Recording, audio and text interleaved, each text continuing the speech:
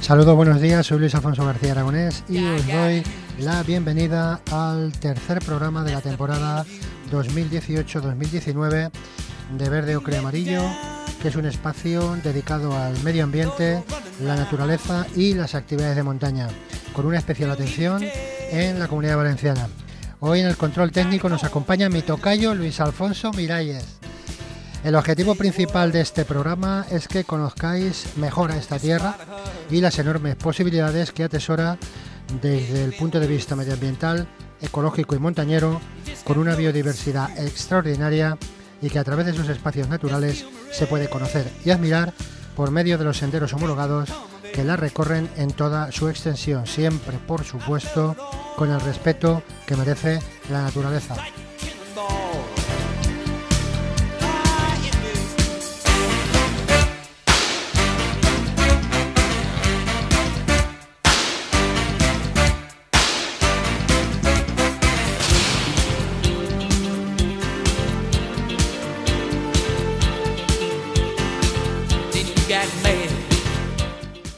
Dentro del bloque de espacios naturales valencianos, hoy nos vamos al norte de la Comunidad Valenciana, a la zona del Sports en la provincia de Castellón. Continuaré después con algunos consejos básicos sobre seguridad en las actividades lúdicas y deportivas en el medio natural. Y finalmente, en el apartado dedicado a la Federación de Esport de Montaña y Escalada de la Comunidad Valenciana, FEMEC, os hablaré de la licencia federativa y de sus próximos eventos deportivos.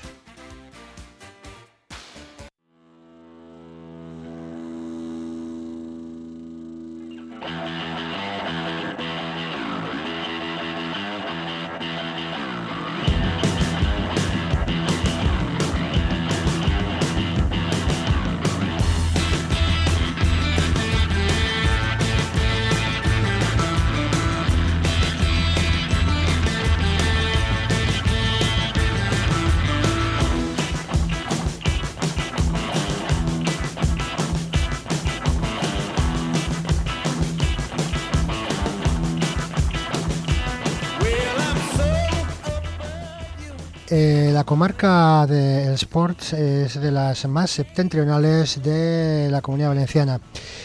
Está ubicada en el noroeste del interior de Castellón y hace de frontera con otras dos comunidades autónomas, la Comunidad de Aragón y la Comunidad Catalana, siendo su localidad más destacada la ciudad de Morella, que ejerce como capital de la comarca por su estratégica situación geográfica.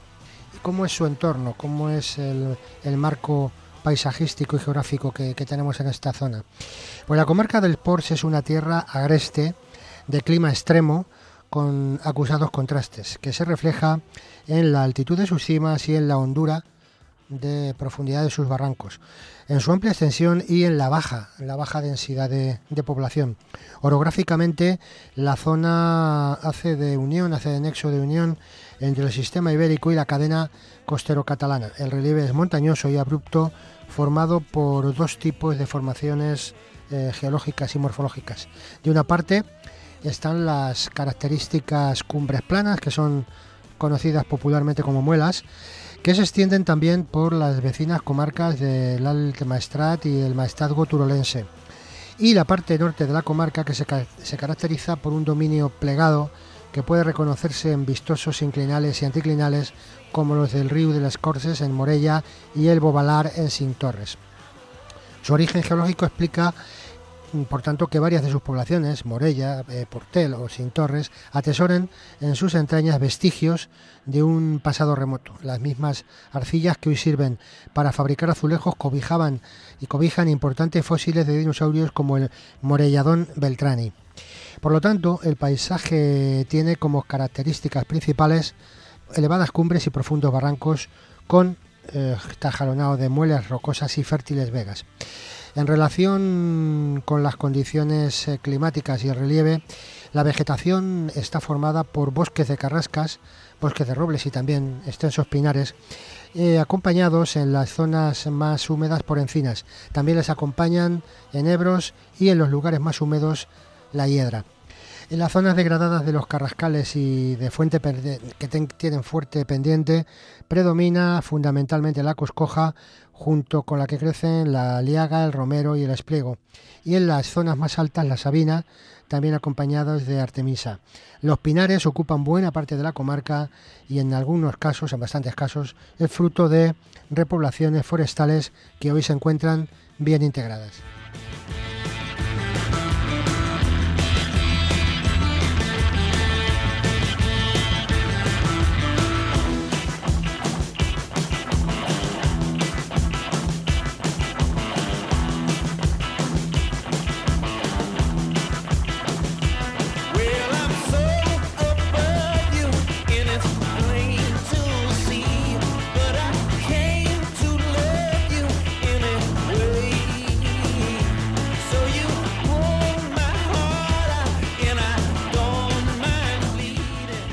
Cuando llega el otoño, en la época que estamos ahora, los robledales dan un toque espectacular, realmente espectacular de color al paisaje, con sus tonos amarillentos, todo ello mezclado con el característico rojo del arce y que se completa con el colorido de otros caducifolios como los sauces, los chopos y los álamos que crecen en la ribera de los cursos fluviales.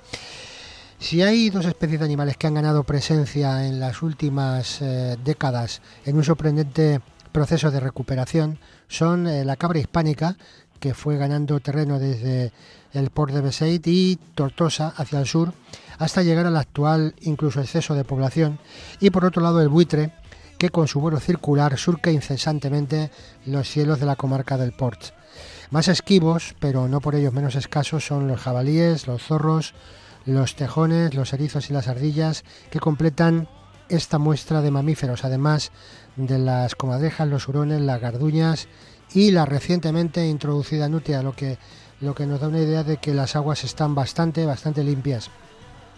Luego, entre las aves de rapiña pueden avistarse las águilas calzada y culebrera, el halcón, el ratonero común y el azor, y entre las rapaces nocturnas el búho y la lechuza. Por supuesto, la etnografía y el patrimonio son dos valores fundamentales de la comarca del Port, que es una encrucijada de caminos y de gentes, de conquistas y de guerras, principalmente de las guerras carlistas y posteriormente la Guerra Civil Española. Existe una imborrable huella humana en el paisaje, el sinfín de muros de piedra seca. ¿Pero qué es la piedra seca? Pues es la técnica constructiva más sencilla y ampliamente utilizada en el ámbito rural de la comarca, no solo en la zona del Port, sino en toda la Comunidad Valenciana, para la construcción de bancales y lindes entre las diferentes tierras, a las que se unen las casetas de pastor, que incorporan la falsa bóveda para sus cubiertas en un alarde de sencillez que evoca tiempos remotos. También es característica la utilización de la técnica del tapial en la edificación, que podemos ver aplicada sobre un zócalo de piedra en innumerables construcciones, en muchísimas. Su recuperación en las últimas décadas, sobre todo para aplicarla en la restauración de castillos, ha tenido lugar con profusión en la comarca.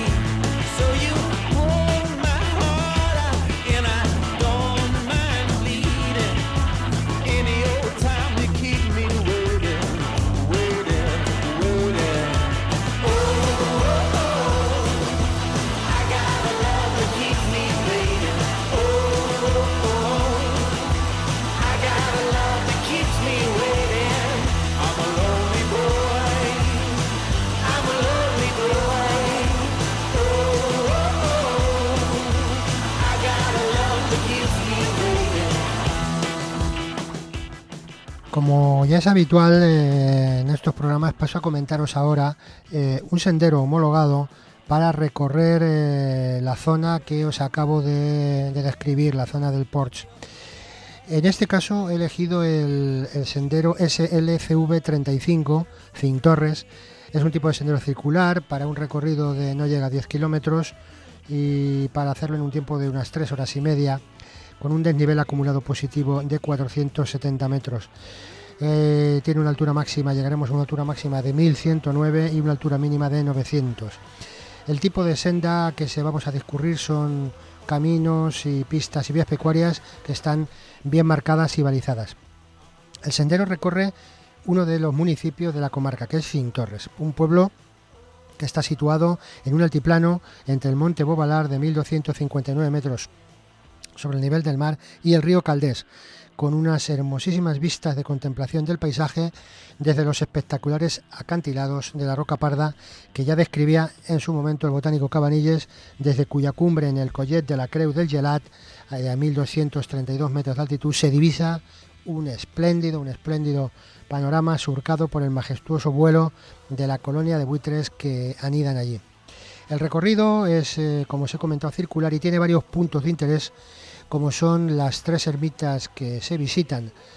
Luego están los acantilados y las cuevas del Masnou, las vías pecuarias y las construcciones de piedra seca, junto con las barracas de pastor.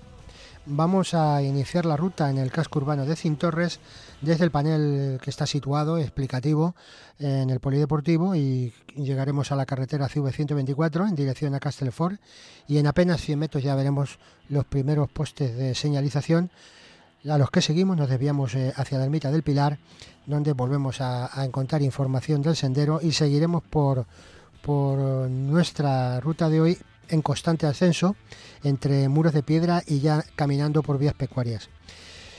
Vamos a caminar en dirección sur hacia la siguiente ermita, la ermita de San Marcos, y a nuestra izquierda vamos a dejar varias barracas de pastor que las podemos ver y son muy interesantes. El sendero se sigue empinando, y ya una vez que pasamos la ermita de San Marcos cogemos la vía pecuaria, la colada de Querolets, y ya en dirección suroeste nos vamos a dirigir a la parte de más altitud de esta ruta, que es el Tosal de Montargul, por la ladera de su vertiente oeste. Aquí las vistas son realmente espectaculares en todas direcciones, hacia el norte desde donde venimos, así como al paraje de los Collados y Les Rebases. En la vertical del Tosal de Montargul, donde estamos, la senda gira en dirección este hacia la Creu del Masnou. Merece la pena pararse aquí y contemplar la vista que se ofrece al caminante. Torremiró, Forcal, Castellfort, y en días claros se puede apreciar hasta Morella y el Peñagolosa. Dejaremos otro puesto indicativo y ya continuamos hacia el Mas del Colet, y siguiendo la señalización viraremos en dirección norte-noroeste hacia la tercera ermita del recorrido, la de San Pere. Un poco antes de llegar, a nuestra derecha se encuentran los restos de un monumento histórico, que es la Torre de Navalles. Ya desde esta zona empezamos el descenso hacia la finalización de la ruta por un barranco que se encuentra muy tupido de vegetación, pero que no tiene pérdida. Pasaremos por un abrevadero para llegar a Cintorres, punto final de la ruta.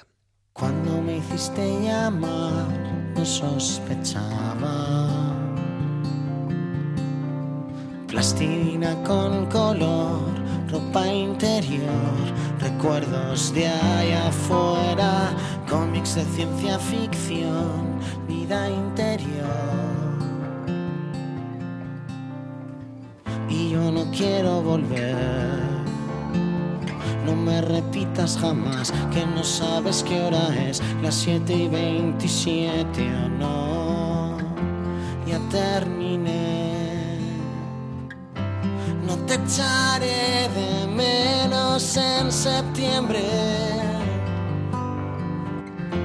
Verano muerto, veré a las chicas pasar. Será como aquella canción de los años 80. Seré como el tipo que algún día fui.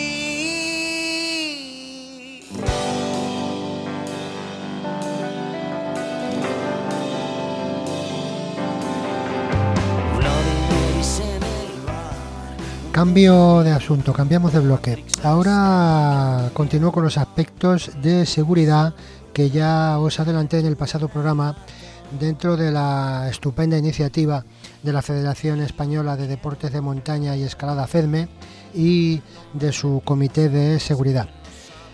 Dicho comité ha desarrollado unas pautas de comportamiento atendiendo a las causas más comunes que originan las incidencias, los accidentes en montaña, atribuyéndole la denominación de código de seguridad para las salidas a la montaña. Este código tiene 5 premisas básicas que os comento. En primer lugar, preparar el itinerario. Segundo, equiparse adecuadamente. Tercero, revisar la meteorología. Cuarto, conocerse a sí mismo. Y quinto, dejar dicho a dónde vas. Hoy os voy a detallar las 2 primeras premisas. Empiezo con la que corresponde a cómo preparar un itinerario. Para ello hay que tener en cuenta una serie de pasos o puntos desde la planificación. En primer lugar, escoge y elige el itinerario con tiempo, lo que te llevará a evitar la improvisación, así como a cambiar de ruta si adviertes que no reúne condiciones adecuadas para tus capacidades. No elijas por impulso aquello que otro haya conseguido. Toda elección debe equilibrar el puedo, debo y quiero. El reto conseguido por otro es el del otro, es el suyo. Cada uno debe saber cuál es su reto y su momento para enfrentarse a él. En segundo lugar, marca o señala tu ruta sobre un mapa. Esto te va a ayudar a situarte en el terreno de una forma exacta, de una forma precisa. Podrás seguir el itinerario sobre el mapa y te permitirá encontrar rutas alternativas o de escape ante cualquier posible eventualidad. Hay que aprender a orientarse con mapa y con brújula. Después, pregúntate si tienes suficientes habilidades para poder orientarte en el entorno donde se desarrolla el itinerario que has elegido. Acostúmbrate a seguir ese itinerario sobre el mapa cuando lo realices por primera vez, interpretando, esto es muy importante, interpretando el terreno. Después calcula los datos básicos de la ruta. ¿A qué me estoy refiriendo con eso? Pues a lo que casi os acabo de comentar con el sendero del Sport. Desniveles, distancias y horarios adaptados al grupo o al deportista que lo haga. Aplica los tiempos de descanso y siempre calcula un 20% de tiempo extra por seguridad. Adapta el horario de la actividad para terminar con suficientes horas de sol. Eso es muy importante ahora en invierno, que hay muchas menos horas solares. Porque si sucede una incidencia a última hora de la actividad programada, podemos tener problemas si no tenemos luz.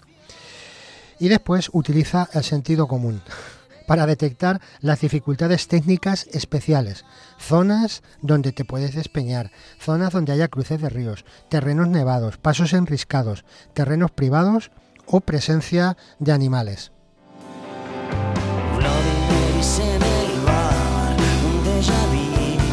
Matrix está cambiando por la confesión brutal de tu relato. Y yo no quiero volver. No me repitas jamás que no sabes qué hora es. Las 7:27, no, ya terminé.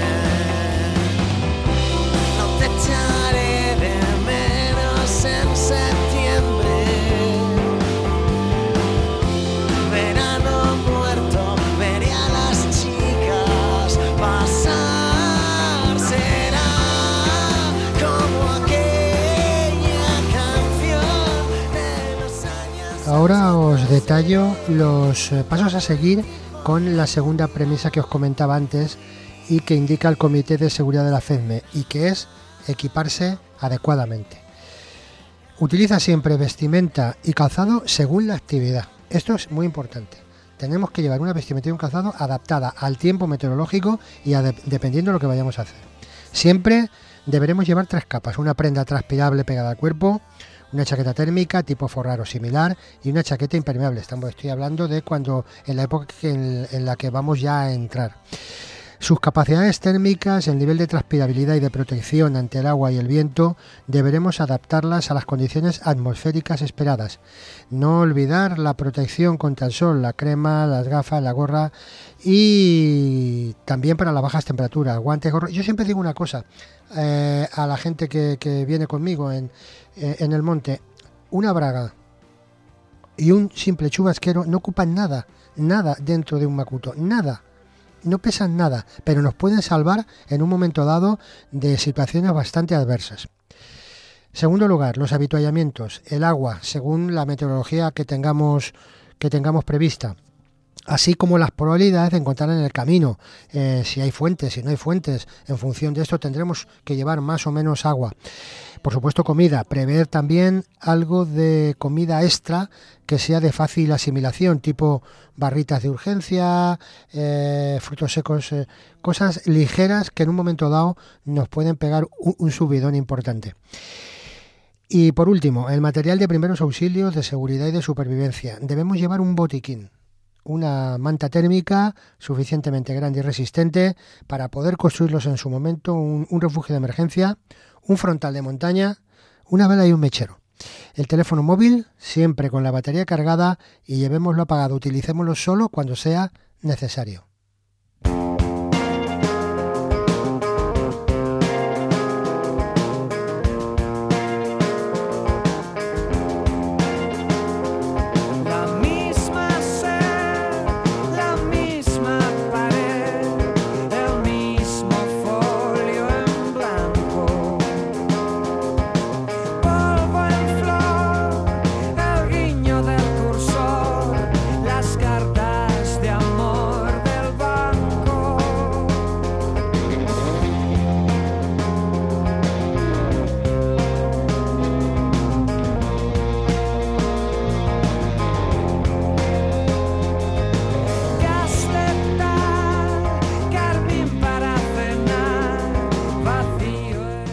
Continúo con el siguiente bloque del programa. Le toca el turno ahora a la Federación Valenciana de Deportes de Montaña y Escalada.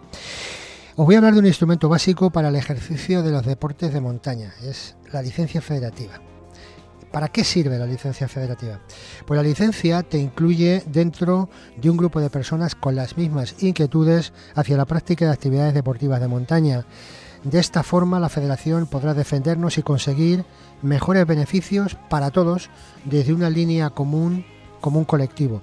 Además, te posibilita el acceso a unos servicios y te ofrece una cobertura de accidentes deportivos, ya sea durante los entrenamientos, competiciones de nuestras modalidades y en la práctica general.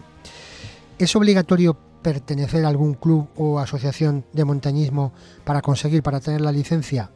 No es necesario. La ley establece la obligación de cualquier federación deportiva para acreditar mediante la licencia federativa su pertenencia a ella como deportista individual, sin tener que demostrar su pertenencia a ningún club o asociación deportiva. En este caso, la licencia se tramita directamente por la federación. Aún así, yo recomiendo pertenecer a un club o una asociación deportiva de montaña, sobre todo si te estás iniciando en estas actividades, para poder practicar de forma progresiva y segura las actividades de montaña junto a deportistas que ya tienen experiencia y veteranía. Además, debes de tener en cuenta que los colectivos de montaña, como clubes y asociaciones, pueden hacer llegar con más fuerza tus inquietudes y proyectos tanto a las administraciones locales como, por supuesto, a la misma federación. ¿Y cómo me puedo federar? Pues tienes dos formas de tramitar la tarjeta: directamente en las dependencias de la federación o online a través de la página web www.femec.com o en el email licencias@femec.com con los datos que ahí se solicitan. ¿Qué modalidades hay de licencia? Pues se diferencian, hay varias modalidades, se diferencian en cuanto a coberturas territoriales y edad, dando los mismos servicios según territorio donde se haya realizado la actividad montañera. Tenemos por un lado la modalidad A, que es cobertura en el territorio nacional, la modalidad B1 en España, el Pirineo francés y en Andorra, la B2, que es cobertura en España, Europa y Marruecos, y la B3, que es cobertura en todo el mundo. Además, también existen unas categorías de la licencia según edad: mayor, que es desde 18 años en adelante, juvenil de 14 a 17, infantil hasta los 13 años. Según la modalidad de cobertura y los precios y la categoría, los precios variarán, lógicamente. Consultarlos en la propia web federativa.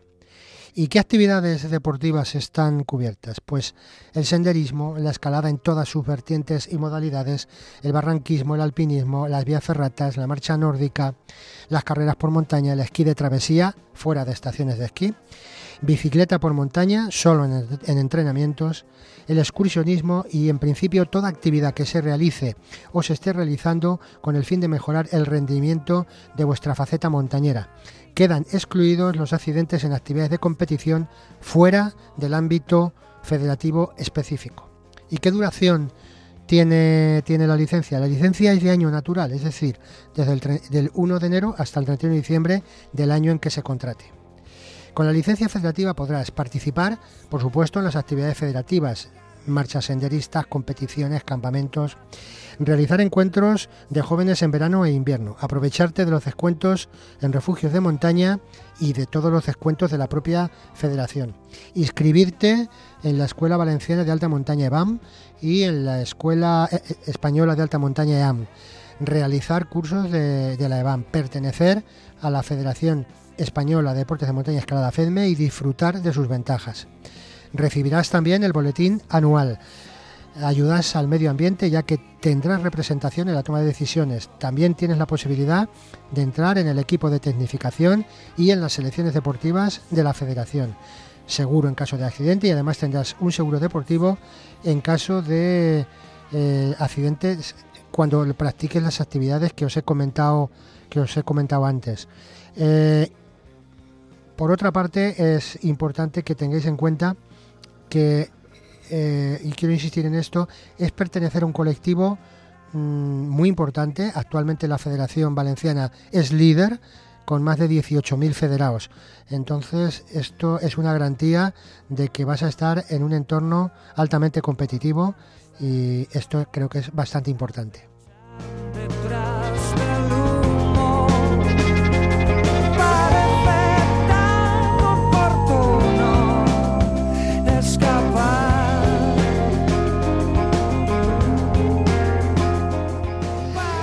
Y ahora ya os anticipo el evento federativo que está previsto para este próximo domingo 21 de octubre, que es la quinta salida del programa de senderismo de la Diputación de Alicante 2018, con la colaboración de la Federación Valenciana y sus clubs y entidades deportivas. Como os he venido comentando, el programa consta de 6 rutas que recorren diferentes zonas de la provincia de Alicante por senderos homologados para dar a conocer la práctica del senderismo a través de la orografía y de la naturaleza alicantina. La próxima ruta, como os decía, es el próximo domingo 21 de octubre en Agres, en la comarca del Comtat, y estará organizada por el Club 15 Cumbres de Alicante sobre una distancia de 10 kilómetros de una dificultad media alta, y se denomina Ruta de las Cavas. Aparte del elevado valor medioambiental que tiene el recorrido, pues no en vano se recorre la Sierra de Mariola, tiene también una gran valoración etnográfica y patrimonial, puesto que se van a recorrer varios pozos neveros, la Cava Gran y la Cava de Don Miguel, entre otras, donde además se puede apreciar la arquitectura asociada al no tan lejano comercio e industria de la nieve, que tuvo un gran dinamismo en las montañas alicantinas. Para más información e inscripciones os remito a la página web de la FEMEC, www.femec.com.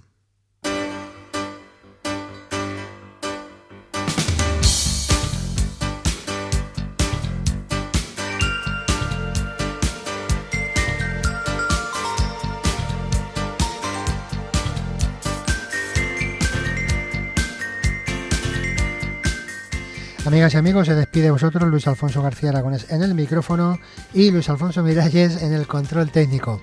Os espero el próximo miércoles 24 de octubre.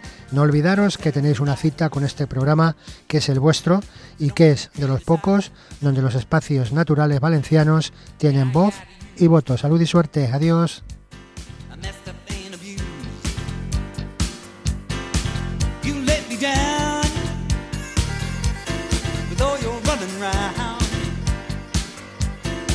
Still you pretend and try to call me friend. Don't say a word, I know just what I heard. Yeah, you've been loose, you just got no excuse.